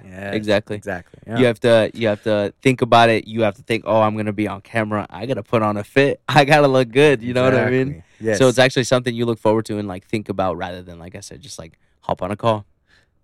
I like that. Yep. Yeah. It has to have more intention from both parties. Like you gotta. Yeah, I like it. Yeah. So that's cool that you have your goals set out for this year. And I definitely hope you move, throw shows, get booked. Yeah, simple goals. I got to start producing some kind of content of some sort. I don't know what yet. Like online shit, like shit to post. That what you're talking about? Okay. Yeah, but what I'm kind of struggling with is like, do I want to put this effort into like Apotheosis? Or do I want to put that content creation effort into Defiance? Mm-hmm. And yeah, I guess that's like something I got to figure out because maybe what I'll learn and maybe a way it could work would be like me focusing attention on Apotheosis then helps Defiance in some way. Yeah. You know what I mean? I think it's going to be a lot of give and take from both sides. Yeah. Like Apotheosis is essentially going to be a character or a house name Yeah. inside Defiance, but also Apotheosis is gonna have its own fans apart from Defiance and vice Yeah. versa. Yeah. So you're at some point going So to maybe- have to okay. feed both. Okay, so yes, to maybe help each maybe other. I'll try to put it one way. Like Defiance to me would be like the mass of the people. I'm trying to help everybody. You know, we want to provide opportunities. There's all this stuff, but Apotheosis. The reason I don't have great answers is like it is like me. Like that would be me. Yeah. You know what I mean? Like Defiance. Everything that happens with Defiance. Anybody that's happy or excited or grateful or anything about it, it's a group effort. Yeah. You know, so I can't 100%. take credit for the whole for it. I can't take exclusive credit, and I wouldn't want to. You know, that's the nature of it. That's why it exists. But with Apotheosis, You can. I can. It's all me. Mhm. Like if I have fans, people who are just fans of Apotheosis, that means they're a fan of, well, you know, they're a fan of me. They're a fan of what I'm producing out. And so, Exactly. thank you. This conversation is great. It helps me figure this out, honestly, because I've been warring with this inside, but this is really how it's gonna. This helps clarify it for me internally. Sometimes you just got to talk it Yeah, out. I had to talk it out a little bit. Yeah, because Apotheosis is me. That is my effort. I'm Mhm. hoping that people who like it, like the music that I'm playing, and like, you know, even though it's a character or a, I don't know, character's maybe not the right word, but yeah, if it's a character or an idea that has created a thing that I'm going to like inhabit and be Apotheosis for Yeah. that hour or whatever. Yeah. Damn, that's scary. As I'm describing it, I'm like, oh my god. Yeah, no, it's fun. That's all the shit that scared me, though, man. Like when I first started I bought Ableton because I was inspired by Skrillex when I was 17, and I taught myself Ableton with my really good friend. We taught ourselves how to do it, and I stopped paying attention. Like I stopped producing, and I stopped going to shows, like 2013 and 2014, and Okay. and some in 2015. So there's like a 2 or 3 year where I really wasn't paying attention to Mhm. the scene, and then it was Rave Relief, the whole deal with Rave Relief that brought me back into the scene. strong What? and hard? Was Rape Relief. So Rave Relief was a non-profit harm reduction organization, Okay. meaning we existed to make the shows safer and a better experience, more than safe. But specifically, we did that through. Sorry, I used to have like a really good spiel. I'm trying to remember it. It was, Yeah. so a nonprofit harm reduction organization, and we do that through bodily health, sanctuary, and information. So Okay. bodily health meant free water and earplugs at shows, Yeah. and protection. Okay, yeah. Then so bodily health, sanctuary, meaning if a girl's at a show and is like, hey, there's this creepy guy following me, can I sit here in a safe place for a second, or whatever? Or somebody comes up and they're really drunk, or they're really fucked up, or they're Yeah. anything. We were that touchstone sanctuary space Yeah. for the show. And then information was we had, I was partnered. We ended up becoming the Salt Lake City chapter of Dance Safe, which is a larger harm reduction organization, and Okay. they provided me with, or us with, drug information cards. I don't know if Okay. you've ever seen them. So it'll be like it's like a pretty heavy duty cardboard card with this artwork, and it'll say like psilocybin, and then you flip it on the back, and it says like what it does, like the effects, how long it's going to take to kick in, just like basics. Like, Mhm. you know what I mean? Like, Yeah. Yeah. maybe the fact that you can't really overdose and die from it. Like, because they're across the range of, if you're just like a dum-dum, just like or not even a dum-dum, just a regular person. So you're inexperienced and you're ignorant. You don't know anything. You're like, I love raves. I love drugs, but I don't know anything about them. Yeah. Of It's like- course. Well, then that's a person, that is a recipe for damage, for someone to hurt themselves. So the Yeah. idea being, whatever the dum-dums that were just like, didn't know what they were doing, if Mhm. you were one of those people who got caught in a childlike state of need, we would be there. Yeah. Of course. And so what that looked like was underground shows, raves, any event that was, EDM, dance music of any kind. Yeah, yeah. I would be there with my booth. So like, and I started this in underground shows. So I started by going to underground shows in Salt Lake, seeing that the the flyer said BYOB. So in my brain, I'm like, if you can bring your own booze, could I bring my own water and just give it to people? Okay, I see. You see what I'm saying? Yeah. Like, would they be okay with that? And I reached out to somebody, this guy Tyson, who's become one of my really great friends, who's super awesome. And he was all about it. Like, he was like, Salt Lake needs this. Like, we need people who will make the shows. Because I would go to these warehouse shows, and there was no water. There was no nothing. There was no nothing. There was music, and maybe some there's lights. music. There's maybe a bathroom, but most people there's a lot of people doing coke in that bathroom, so you don't even know if you're gonna be able to get into the bathroom. Yeah. Like, it was, it's rugged. It's underground. We're just we're taking this corner of the city, and we're gonna fucking stay up all night and party here, And so, like, that energy is great and awesome, but I just wanted it to be safer. Yeah, of course, because people are gonna do what people want to do. Yeah, people are gonna do. So you want to help out those people to do that in the safest way possible. Yes, and so when rave relief was harm reduction. Harm reduction is something that I didn't even know existed until when I had my brain. Okay, I'll try to summarize this really quick. Okay. In 2015, I went to an Excision show at the end of November. And it was the first time taking drugs at a show. Okay. I had never done that. I had taken drugs on a cruise ship for the first time ever, but never been in a show environment. Okay. And I was like, I'm going to take what I thought was MDMA. But the truth was, I didn't have any experience with acquiring any drugs. So I acquired bad drugs, essentially. Yeah. And what I took ended up being it was MDMA, but it was mixed with really dirty amphetamines. Super cut with harsh amphetamines. Yeah. And so I had a very overwhelmed time. I was okay. I was freaking out. I just everything remember was just a lot. It was a lot. I just remember some girl from the crowd, some lady taking me and sitting me down and having me breathe with her and telling me, she's like, I'm a nurse, I'm okay. I'm trained in medical health. Let me take your pulse and make sure you're okay. Just calm me down, because she could see that I was freaking out in the crowd. Yeah. And the whole time that this lady is helping me, I am having a spiritual experience. Mm-hmm. I'm telling her as she's helping me, I was like, holy shit, thank you so much.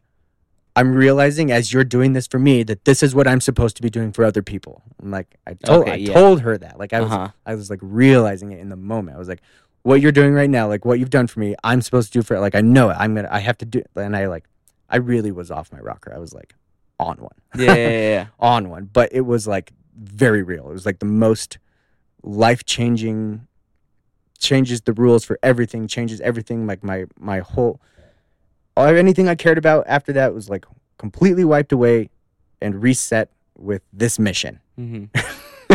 Which was to be that person who helped me at that show, but for everybody. So essentially, was that's what set the foundation for rave relief. That was it. That was the event. That's what started everything for me. Okay. It reframed everything for me, because I had been a huge fan of dance music and dubstep and I loved it. But I'll be honest, I was actually an asshole.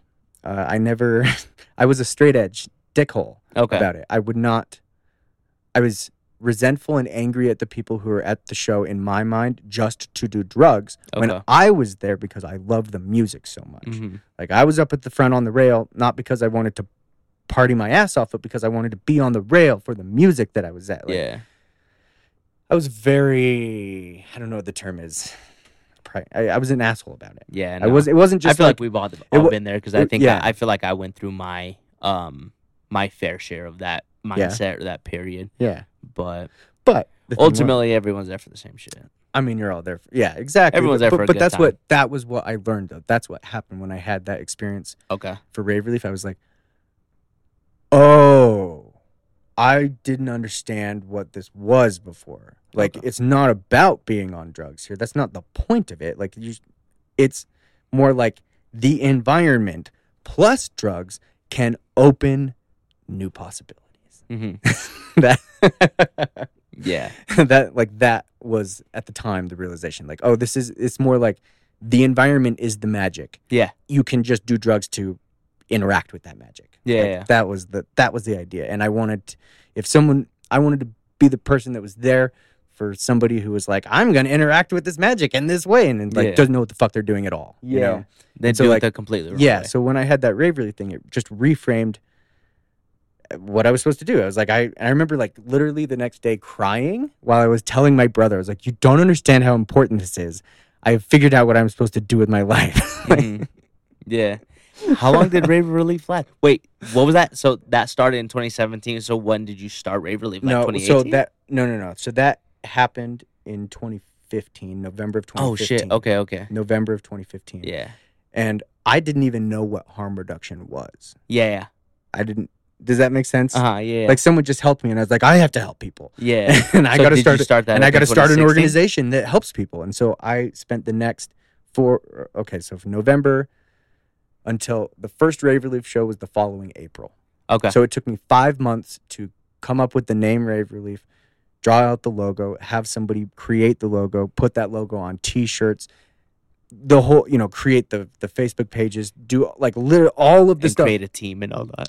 Well, yeah, but the team literally was my girlfriend and my best friend, and that was it. So the first show we went to was Zomboy that following April, Okay. and I literally I tried to bring stuff in to help, like things like extra earplugs and all these stuff in my bag, and they wouldn't even let me bring a bag in. And so I was like, had to go put all my shit back in the truck, and it was raining like crazy, and I was so upset about it. But anyway, it went really, really well. Two things happened. One, I was standing. That was really magical for me because after having what felt like God, the universe, tell me what I'm supposed to do. Yeah. So then I go to do it at this Zomboy show, and I've never had an experience like this since. So to me, it was like, for me, it was like 2 hours in the line. Like they were very slower than they've ever been at the complex That's to crazy. get people in. That's And wild. it was fucking pouring rain. So hours in the rain, and I'm standing there wearing a Rave Relief shirt with my girlfriend, like huddled, like ready to try to get in and help people out. And while we're standing in the line, this dude just right in front of me just falls over. And like I run and jump and like I'm there to catch him, and it turns out, it's just he pre-gamed too hard and got way too fucked up. Okay. And so I was like, and I had to tell his friends, I was like trying to help him. I was like, dude, they're not going to let him in. Like you have to take your friend back to your car and you have to go.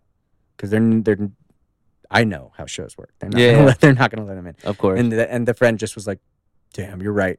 And so I had to, then I helped walk the guy to his car, like in the rain, and helped get these the drunk guy and his friend to their car.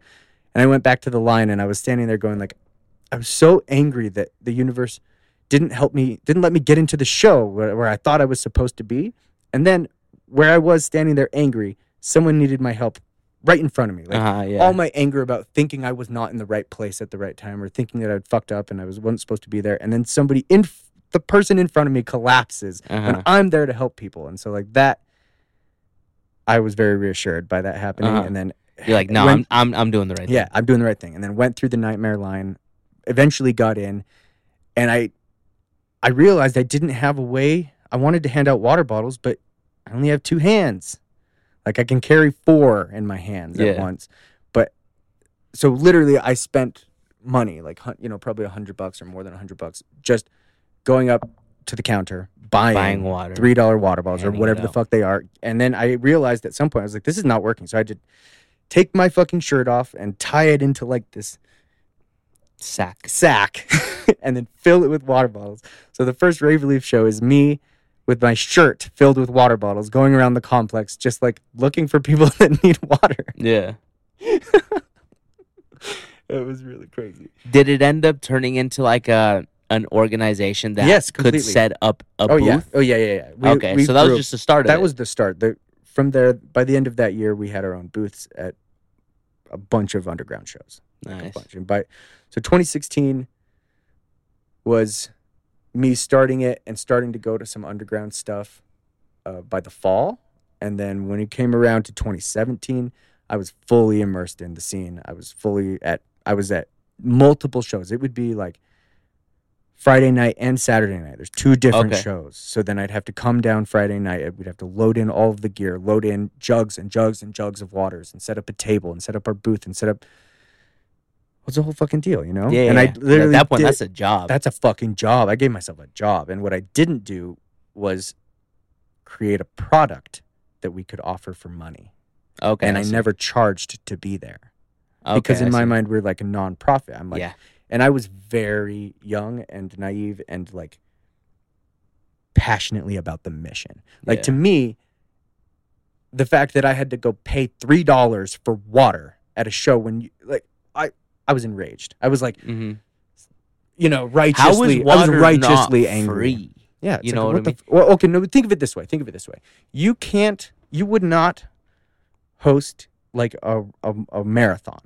Okay, if you host a marathon, you are obligated to provide like water stations and medics to be there. Like, do you understand? It's like a whole thing.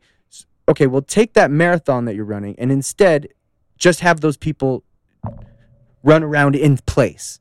And that's what a fucking concert is. It's the same fucking thing. You're creating an environment where people are going to physically be active really hard. They're going to sweat so fucking hard that they're going to dehydrate themselves. If you are going to create that environment, you have a goddamn responsibility to take care of the people that are in it. Yeah. Sorry, I'm getting angry. No, you're good, man.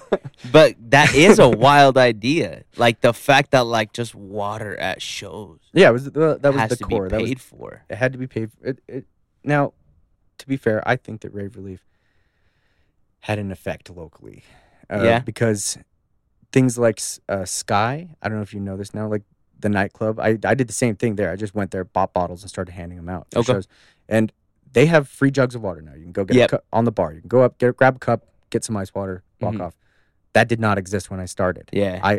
At Sky was where I was the next show that I decided to just go to, buy bottles, hand them out to people in the crowd. So I'm just going to fucking clubs and buying water bottles. Yeah.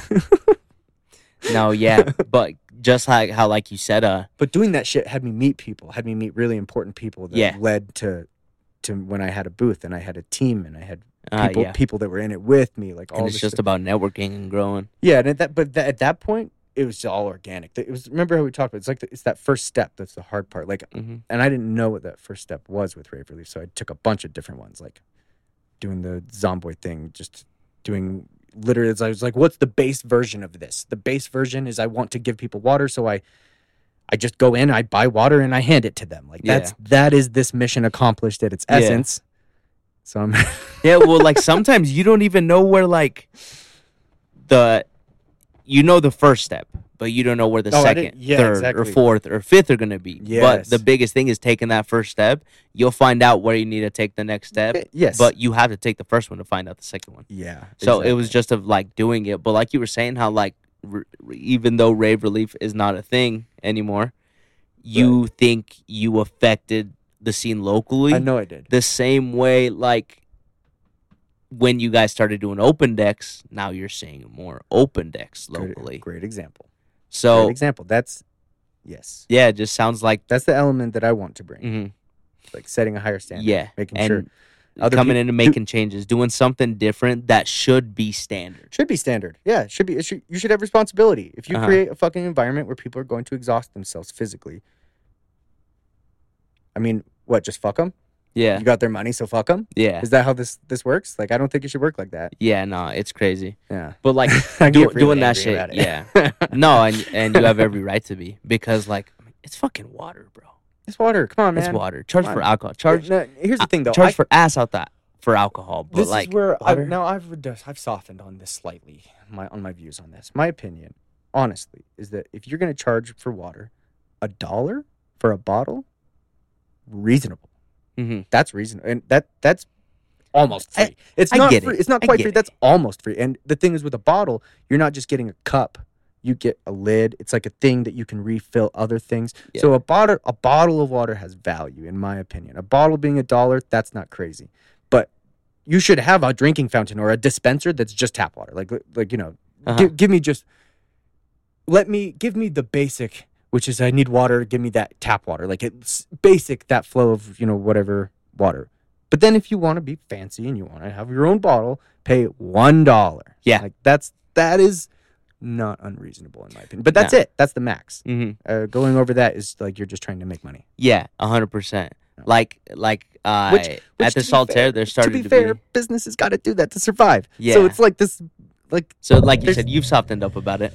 you've had to. You have to because I was too. Still businesses. I was fucking like I was blinded by my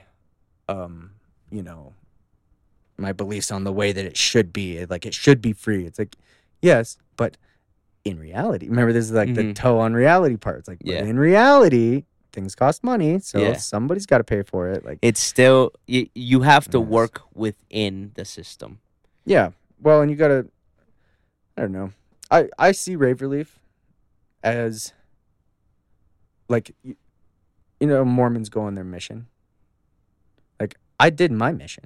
Mm-hmm. I just did it here, and I did the mission I chose. Okay, I see what you mean. You know what I mean? Yeah. Yeah. So like, what happened was basically because I didn't have a thing where we were getting money in any way beyond a donation jar. We'd always have a donation thing, but that would just like barely break even our costs. Essentially, like we were making no money. We were spending money to be there, and after 3 years of that, I was $15,000 in debt. It's a lot. And so I was like,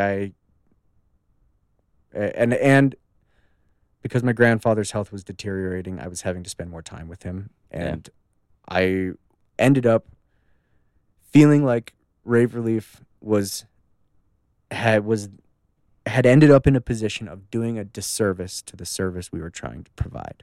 Okay. And so, like, if you're going to do it right. Mm-hmm. And if you're not going to do it right, just don't fucking do it then. Probably shouldn't do it. Just don't fucking do it. And I realized in 2019 that I just couldn't do it. I couldn't do it right. I had to work to pay off that debt. Had to stop it. And it was like rough because I had a partner who did not want to, but he was in the same position. He was being dragged down by it just as much as me. He just didn't want to let go. And I just saw that it had to happen. And so at the end of 2019, we ended up being at DOS Energy. It's fucking insane. And then Get Freaky. We were at Get Freaky as well. Like we were these big shows that we'd always wanted to be at, and we ended up being there. But like just one of those things, like I knew it was like this completion arc. Like once we got those, but I knew that we were burned out, and I was like, we got it done. We got to be done. So I feel you. It worked out that I ended it. I got my gear back. I called it. Said we're done. Mm-hmm. And what was it? Okay, so that was in October. So November, December, January, February, March. 5 months later, pandemic happens. Whole fucking world shuts down. Mm-hmm. I would have had to stop anyway, which was a huge weight off of my shoulder. Because when you take on the responsibility of like, I'm here doing a mission to help people. Yeah. So then all of a sudden, every show that happens that we're not at, there's people that need help that I'm not there. And you take that on personally, and you start to feel that. I should be there. And I couldn't do that anymore. I couldn't because I couldn't be there. And so I just realized that this thing I had created had to stop. Had to, unfortunately, just had to. And then right after that, the world said everything's fucking stopping, bro. Yeah. So the pandemic happening, as terrible as it was and annoying for everybody and all the things that it was the biggest soothe you release out of it. of all guilt for me, because I'm like, I would have had to stop anyway. Yeah. Like even if I'd have been hard-headed and been like, I'm gonna fucking do it anyway. Yeah. Wouldn't have mattered. I had to stop. And so I felt released. I felt freed and released from that guilt by the pandemic happening, because I was like, oh my God. Yeah. And plus my grandfather died like right then anyway. So damn.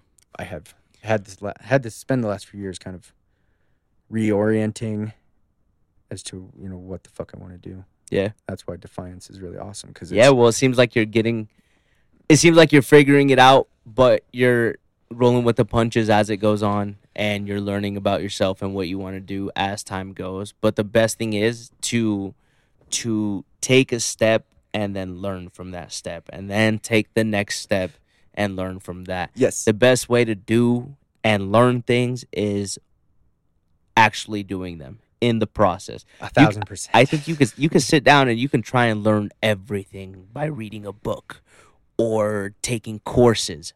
But the best way to like hang on to knowledge is by physically doing it and getting yourself experience. Yes, exactly.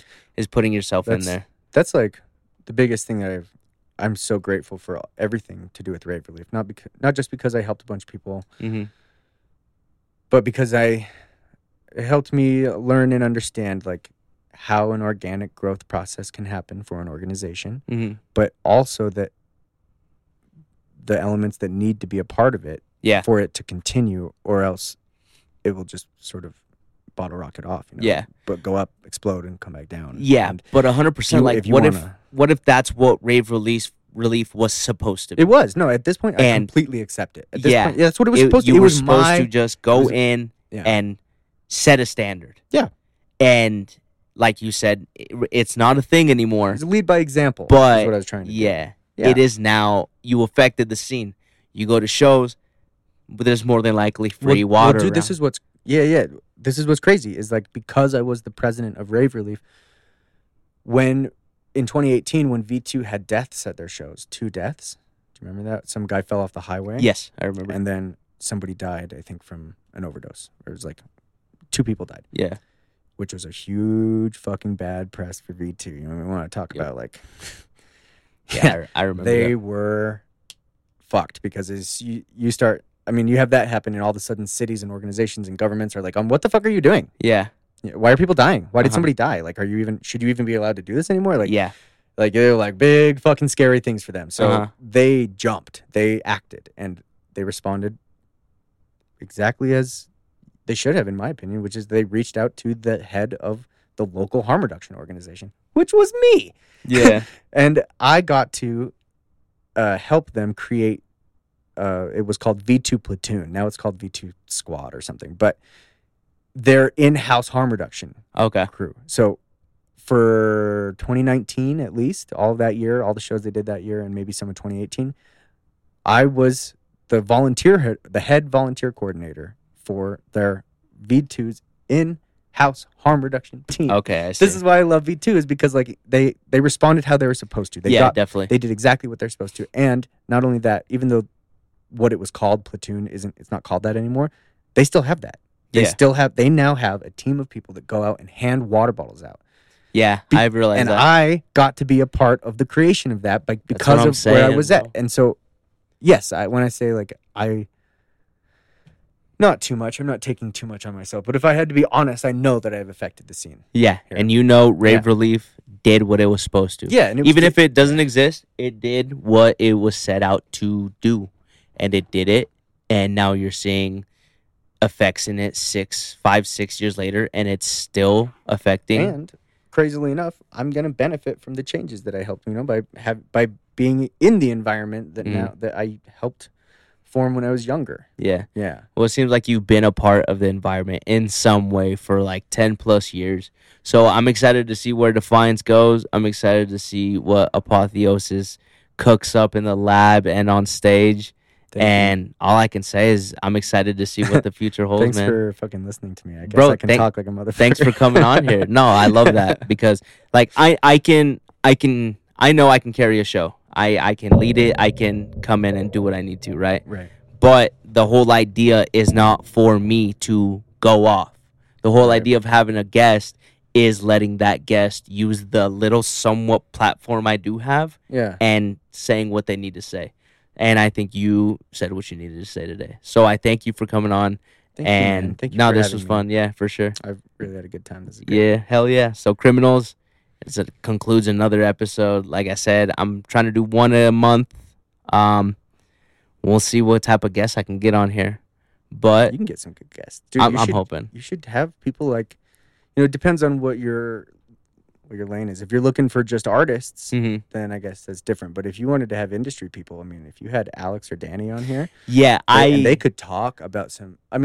They could give good insight. Yeah, I definitely want to. I need to do a little more additions to the studio with more mics because I want to have them both on. Okay.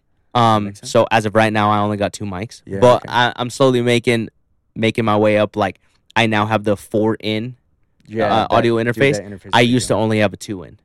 But now I got that 4-in, so yeah, it's just slowly over time I'm adding to the studio. I do plan hitting them up at some point, but that's for the future. I don't want to tell you guys anything. Here so much, I support it completely. Thanks, and man. I would always be happy to come on. Honestly, Hell yeah, I love talking. I love talking. It's definitely a good ass episode with you, man.